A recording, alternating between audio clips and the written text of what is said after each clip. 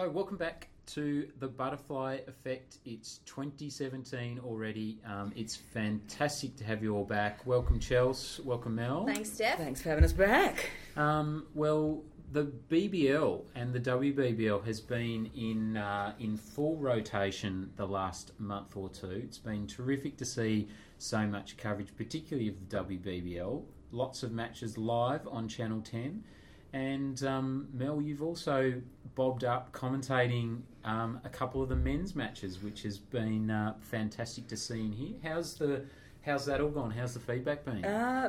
Surprisingly, I have switched on my social media and sort of with bated breath, sort of waiting to see what the feedback was. It's been fantastic, and I think a little bit just because of the style in which we've gone about it. It wasn't this big, grandiose kind of, we've got a female leading the men's commentary at all. It was just get in there, do your job. The boys have been absolutely fantastic, and I think it's been just a subtle introduction, I guess, and it's probably snuck up on a few people. I think the comments generally in the lounge rooms have been, is that a girl? Who's that? And, oh, well, let's get on with it and watch the game, which I think has worked really well. And funnily enough, you know a lot about cricket. Yeah, funny about that. It's certainly come in handy. I think the biggest challenge at the moment is because we've got 12 games on Channel 10 for the WBBL, which is great, and then a mix of boundary riding and lead for the men. You add in the fact that all the other games are being live streamed through cricket.com.au, that every morning I just wake up not 100% sure where I am in the country. So it's just that balancing of getting my admin done, and most people who know me know I'm exceptionally poor at that. So that's been the biggest challenge at the moment, I think. Yes, life in the fast lane. Yes. For a professional cricket commentator. Well, look, it's been absolutely brilliant to tune in. Just personally watching it all unfold has just been terrific. So well done from everyone in the Butterfly Effect community. And Chelsea, no doubt with an AFL season not too far away, you're probably sweating through a pre-season and things like that. How's the Christmas New Year been for you? It's been great. Lots of sweating. I've been up in Brizzy visiting family, so a lot of pre-season training sessions up there. But unlike Mel, who has an absolutely crazy schedule, I've also had some downtime, which has been really welcomed ahead of the AFL season kicking off. So just having a really good pre-season, and you know what it's like. Really just real sufferfest during that pre-season period, and then get that time trial out of the way. Have you wiped it from your memory? Or never happened. So look, it was great to have a bit of a break up in Brisbane, catch up with family, and now I guess we're starting to look ahead to the season. Well, you look fit, so it must be paying off. I think I've gone the opposite, so I'm now got the commentator's diet, so I think I'm going the opposite way to what you are. No, not true. Still looking great, Mel. And what's the current benchmark for the time trials you've got to do, Chelsea? Well, I'm working on training I'm doing at the moment, working on roughly 4-minute Ks. So if I can run around that pace, I'll be happy. We've got a 3K time trial coming up mid to late Jan. Yep. So they're individual benchmarks now, which is interesting. They've sort of made sure that they cater to the diversity in the group, which I think is a very evolved way of working. Brilliant. Yeah. But funnily enough, it was actually a lot easier to get the blanket benchmark when everyone had to get the same time. So they make sure that everyone's performing to their very best. So no rest for the wicked. What's your time? Sure. What's your personal time? Well, my personal time, I think I've got to get under about 12:30. So I'm touch wood on track for that. So because you kind of want to do better than your benchmark. You do. Brett Allen once said to me, never run a time you can't run again. It's a long season, You don't want to set your benchmark too quick, because then you're going to have to beat it next year. And that's the thing, you go, and it's about, I think, learning to train for the season, because it's not just about ticking the boxes. We've got a beat test later in the year, and the skin folds start, as you know, and it's about, I think, you've got to be really pumping till October. But so, how much white line fever do you have? Are you competitive in that sense? So once you get there, you just go, no, that's it. I've got to bust a gut here. Yeah, that's the thing. I think once you step over that line, it's you just want to do as well as you can. Yeah. But I've been switching off. I haven't had much white line fever lately, let me tell you. Now we've got a fantastic interview with Daisy Pearce to share with everybody in a sec. Chelsea, how did it come to pass that you were chatting to Daisy? Yeah, well, we caught up. I wrote an article about Daisy for Fernwood magazine. So Fernwood Gyms have got a partnership with the Melbourne Footy Club ahead of the AFL women's season. So it was a great chance to sit down with Daisy and have a chat ahead of the season.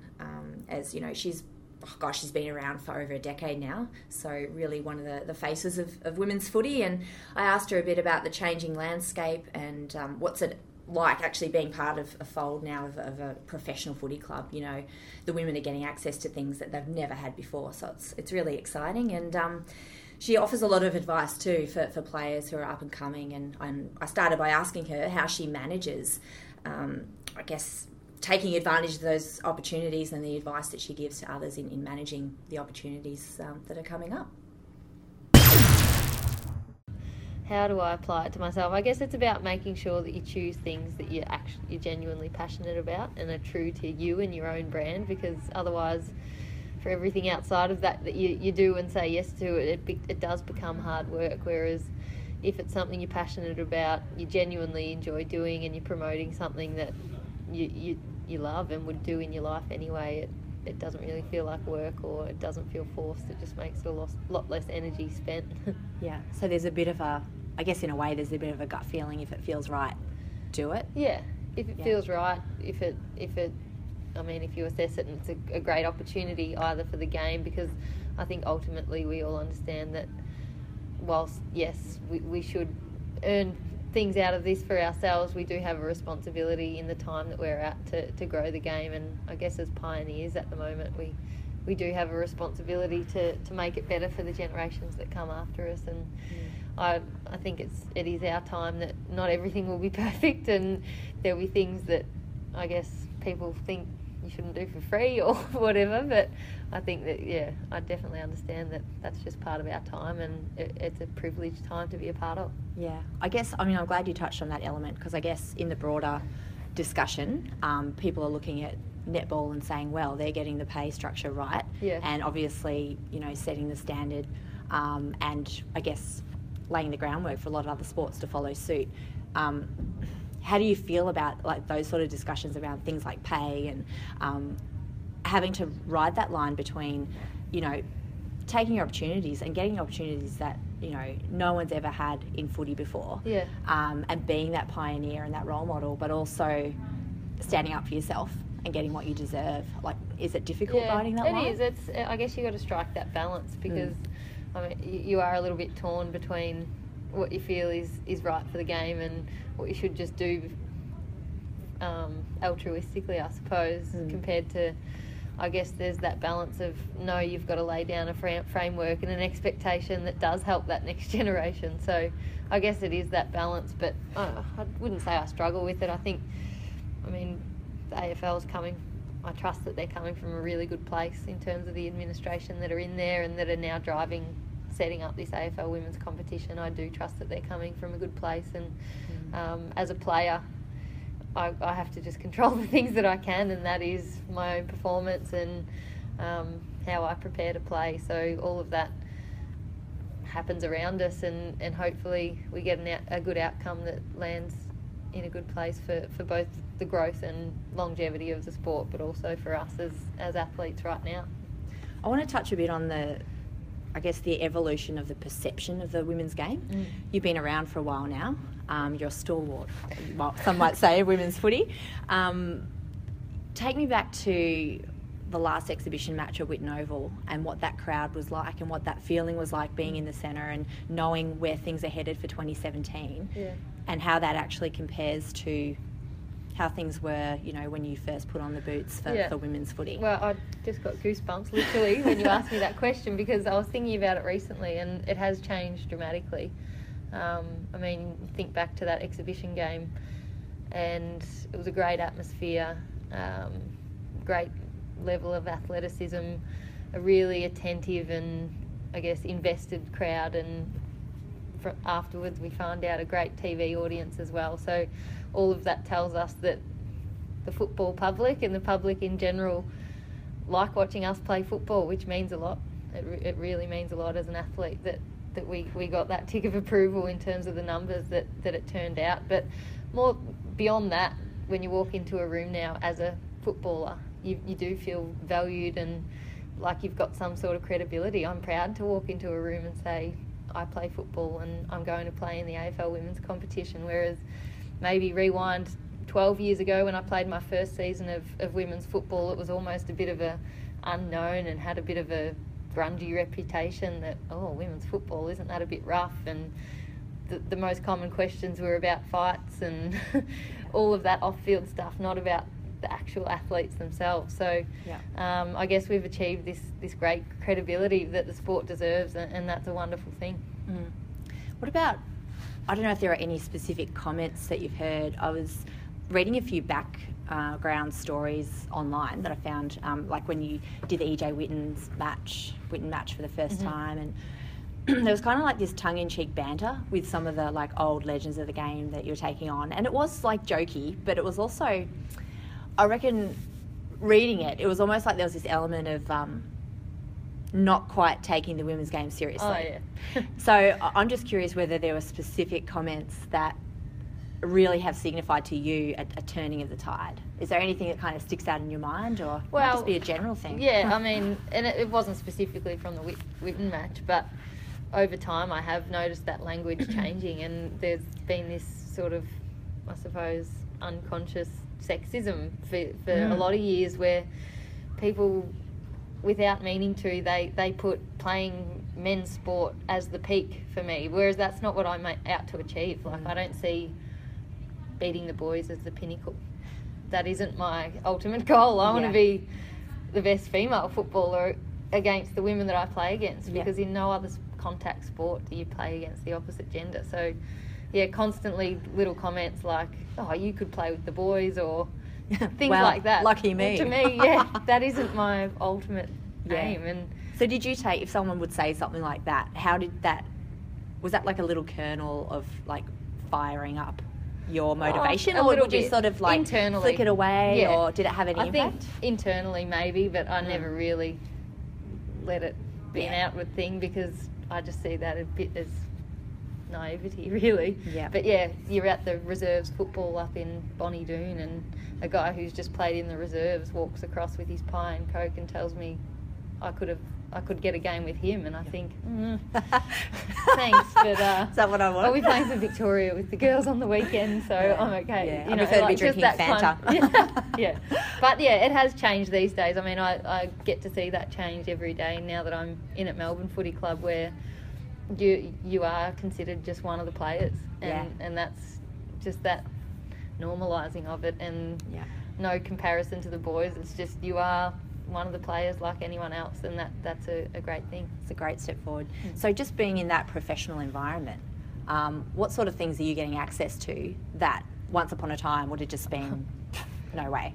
Oh, it's blown my mind what we've got access to now, and it excites me about where that can take the game in the future. I mean, we've gotten to this point in terms of the standard basically off an oily old rag, or however the saying goes, but now we get access to high quality coaches, I guess IT and data systems in terms of GPS and watching your own vision. I've learnt so much in the last few weeks from sitting down and watching games on Sports Code and learning from that, whereas up until recently we couldn't watch our own game back and get that feedback. It's incredible to think. There was no data whatsoever. Yeah, to think that is just such a basic element though, isn't it? And really it's just what the women's game just generally, you haven't had access to that vision because there hasn't been a TV audience. No.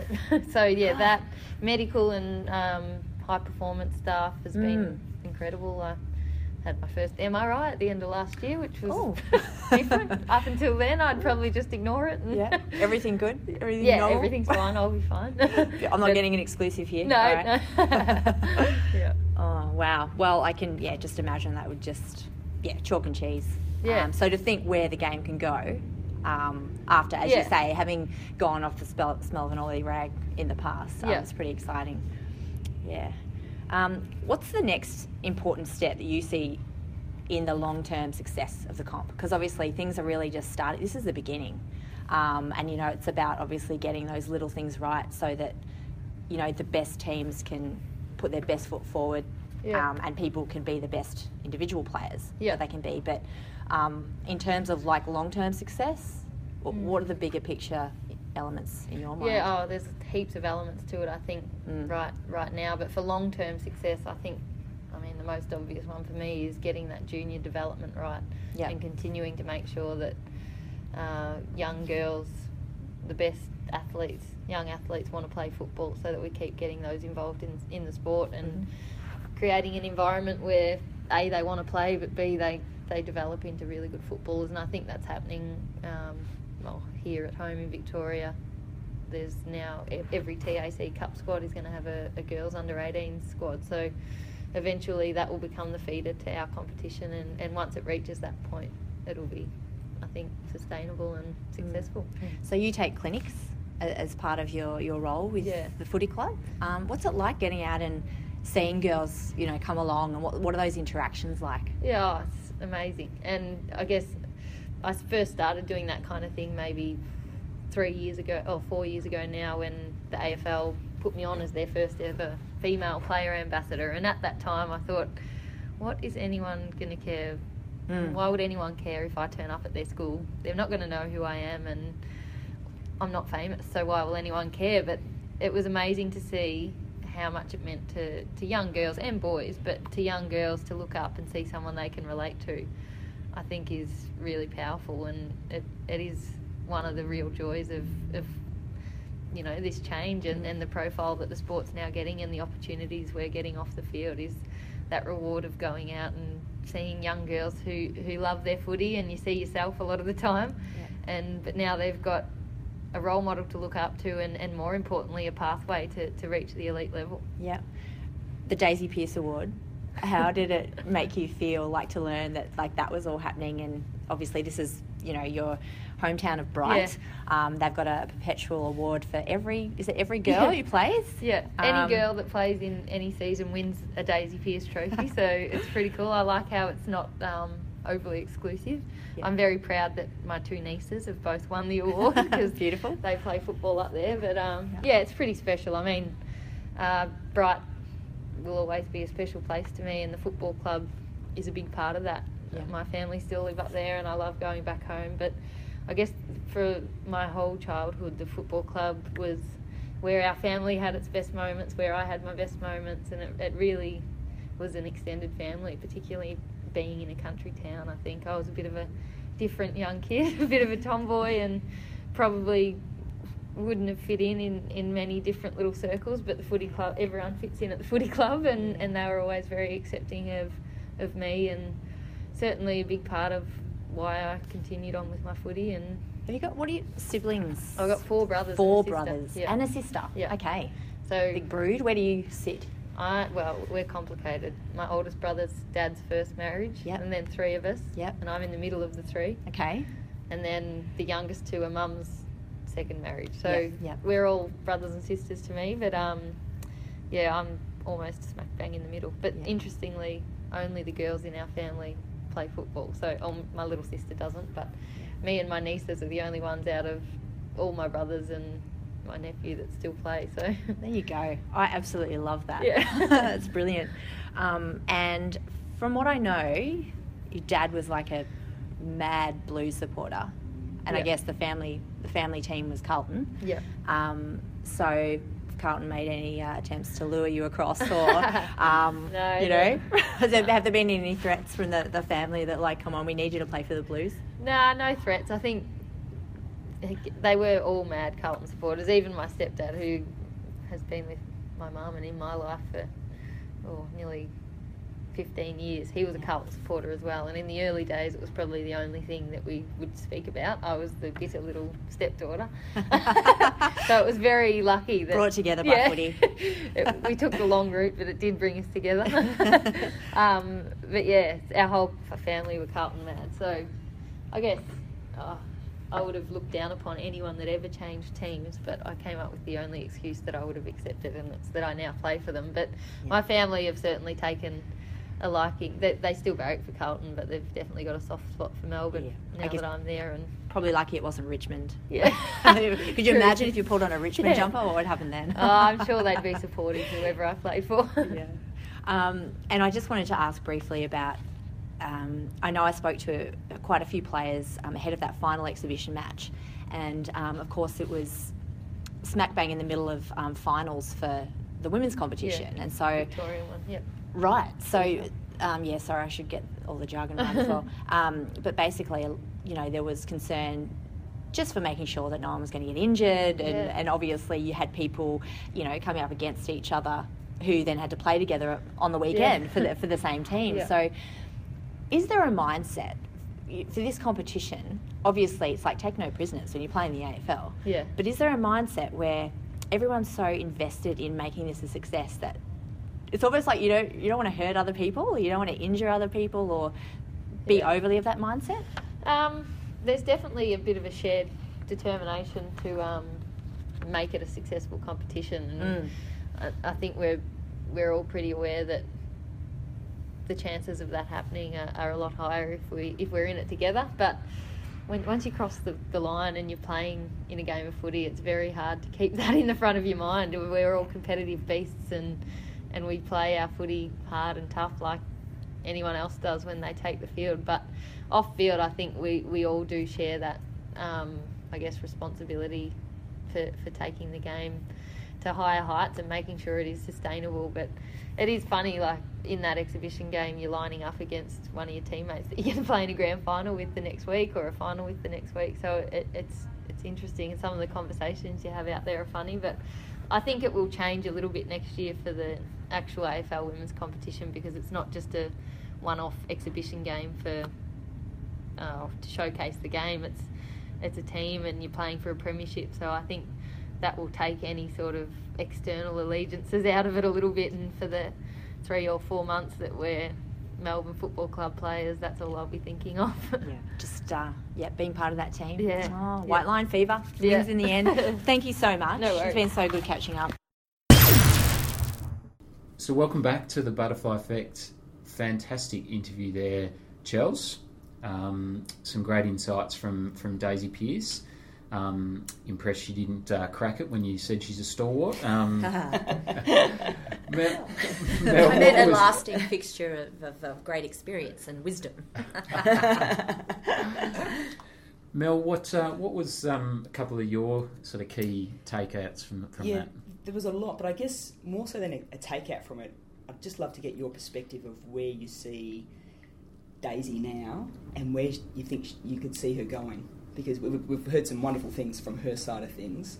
But from you as someone who's been in the sport for a while now and has a fairly good understanding of the AFL landscape, but also of Daisy herself, are we going to look back on her in 30, 40 years' time and say that I shouldn't say pioneer, because there have been so many women before her that have done so much of the groundwork, but she's getting the spotlight. Is she going to be one of those sportswomen that we look back at and say, wow, thank you so much? Well, she really is. I mean, Daisy Pearce now is a household name, and she's, as you say, she's the face. She's in the spotlight, and I think it's been the last couple of years. It's just exploded in terms of the recognition. She's Football Woman of the Year. She's sort of, interviews everywhere, and really driving that pioneering aspect.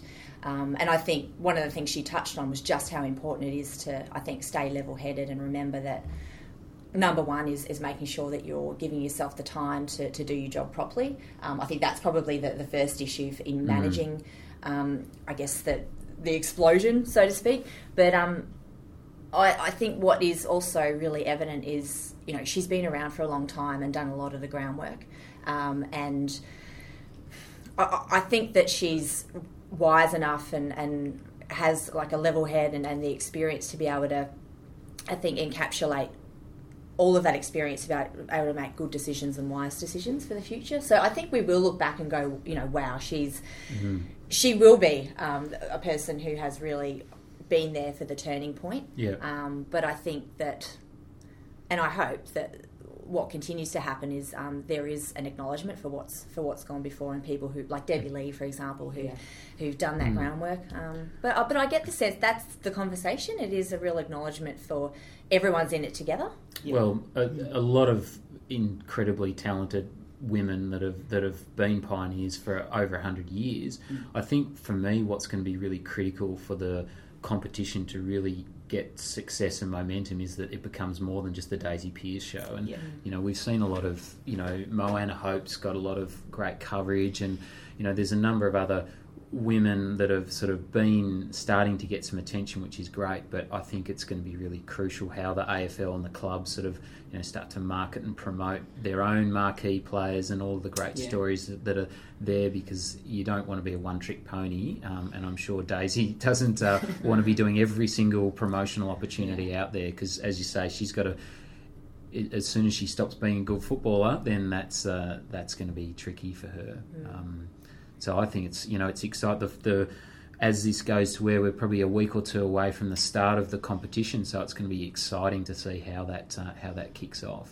And you know, the thing that when she mentioned the fact that they're actually getting access to video footage of their games, to actually think about what that means. I mean, I can even remember learning how to umpire, and you know, in the local leagues, you don't really get any feedback until you see yourself, and then you know, occasionally someone might video your performance, or you might get hold of a local game that happened to be videoed, and then you realise, you know, that what you're doing, your body language, and how you're appearing, and then obviously stepping up and being on TV from week to week, you get a real sense for how you're performing, and it's just such a crucial part of getting better. And I just think just little things like that. I'm really excited for where it can go.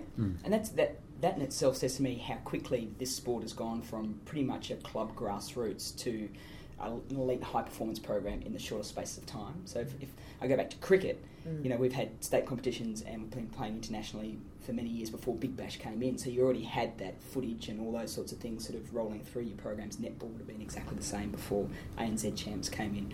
Whereas, you know, Aussie rules for the women has gone from basically club style straight up to this. So they'll be bombarded with so many pieces of information too, and everyone's jumping on board now, wanting to be part of it, and it'll be that almost information overload for a lot of them. Learning to, I think, choose wisely around the advice that you select and the people who you go to for that mentorship or that advice, and being able to, I guess, critically make those decisions.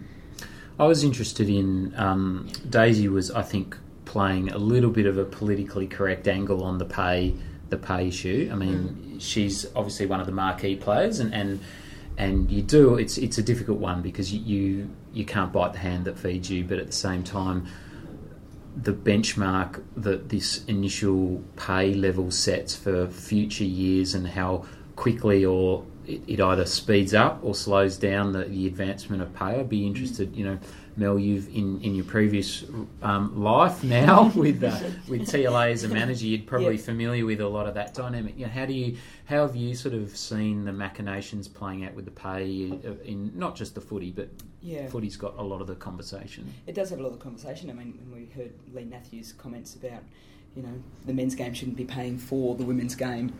Was that probably about 3 weeks ago now as well. So, look, everyone's got their ideas around it. I think one of the interesting ones, and I think you hit the nail on the head, Steph, is that when you're in it, it's hard for you to step up and voice up, because you want to protect everyone else around you, and that's Daisy's sort of role there, because she's probably one of the figureheads.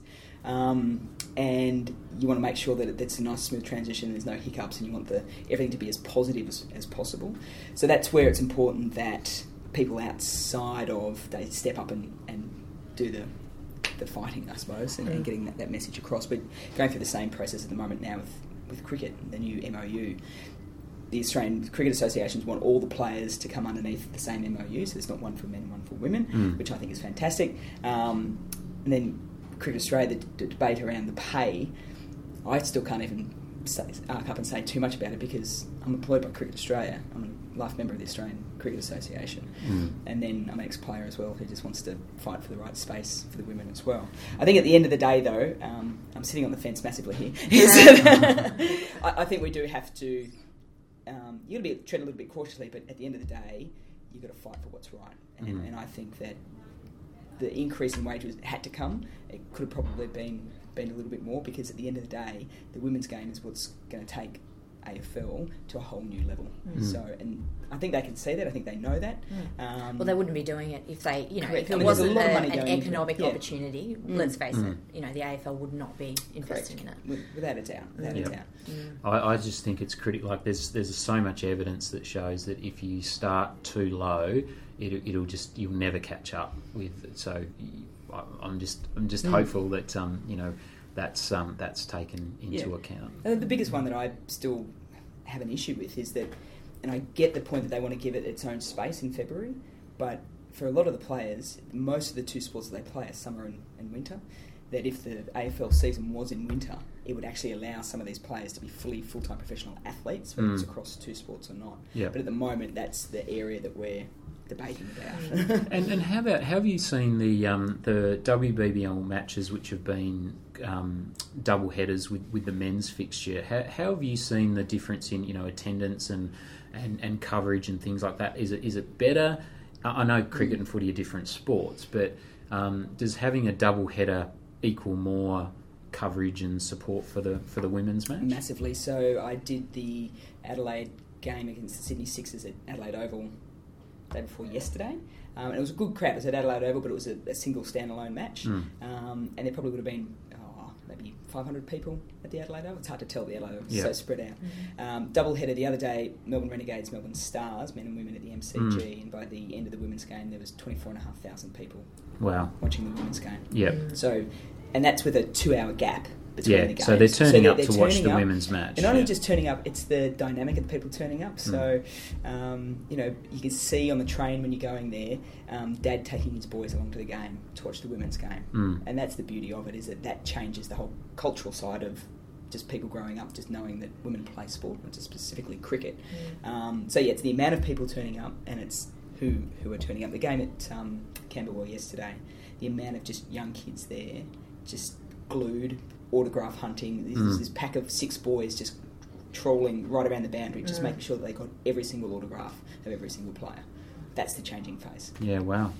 I was in Woolies up doing some shopping in Brizzy, and I was just doing my thing and looked over. There were 2 little girls in cricket gear, and I'm like, this is awesome. It's just so great to see. The other beautiful one was this morning. I don't really watch Sunrise, but it was on. Yeah. And there was this story about this woman who was driving home in Adelaide to her farm, and they're on a cattle farm a couple of hours outside of Adelaide, and this red and black bellied snake came up from the engine and was poking up on the windscreen. So she realised it was on the outside, and she this is the mum, and she's like, we're just driving back from the WBBL game at the Adelaide Oval. And I sat there and went, oh, that's brilliant. So she had driven her daughter, 14-year-old daughter, it was a couple of hours drive all the way up. They nearly died watching it because they had this dangerous snake in her car, sort of thing. Wow. And you go, that's fantastic, because they now know that it's on, it's there, and it's accessible. Exactly. It shows what the coverage. That's what it key. does. Yeah. I'd be interested though. One little comment when I went to the Derby the other day in Melbourne as well, and logged on to the website when it said, you can buy merchandise for the 2 teams. You cannot buy any WBBL merchandise in the stores. So that's just my little shout out. Leave it with me. Yeah, just add it to your list of things to do, Mel. I will.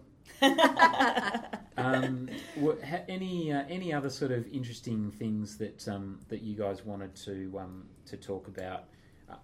I mean, coming out of the Daisy Pearce interview, I mean specifically. I mean, I thought it was really fascinating, her sort of insight when, she's not interested in blokes saying, oh, you're good enough to get a game with me. And not surprisingly for her, that's of absolutely no interest at all. I mean, I just thought that was a fascinating insight. That was the one that I got as well. I think, and that's the thing. I mean, look, it's a bit cliched, but we're all about authenticity in this day and age, aren't we? But I think it's really important that if we're going to look at giving women opportunities that perhaps haven't been open to them in the past, it's about saying, all right, well, you can be yourself. We don't expect you to retrofit into being a man or doing things the way that they've always been done. The way of the future is to try something different, and that means, if you're a girl, be a girl and do things your way. Yeah, and it's that comparison that we often see in sports that haven't been traditionally female in a sense. So we never really see it in swimming. no one ever says, I wonder if Susie O'Neill could beat Ian Thorpe in a race. Completely different. They raced completely different styles, but you never ever heard that because you just grew up knowing there was the 100-metre men's final and the 100-metre women's final. It was that whole language all the time. But cricket and football and rugby is always has always had that comparison, and it's up to people like Daisy and the likes to try and start to break that down and just say we are our own person. So it's not like saying Meg Lanning is the next Don Bradman.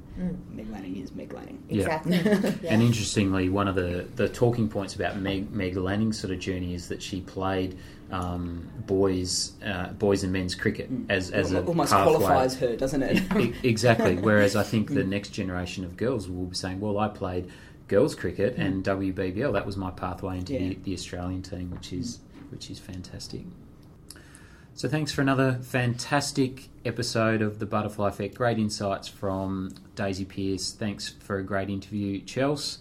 And we look forward to tuning in to the rest of the WBBL and BBL summer of cricket, and seeing and hearing from you, MJ. Might have to do the Butterfly Effect, shout out at some stage. Ooh. Might have to be live streamed. I don't think 10 will let me get away with it. See what you can get away with. Yeah, exactly. Keep pushing the buttons. Well, enjoy the summer of sport as it continues, everybody. We shall do. Thanks, Steph.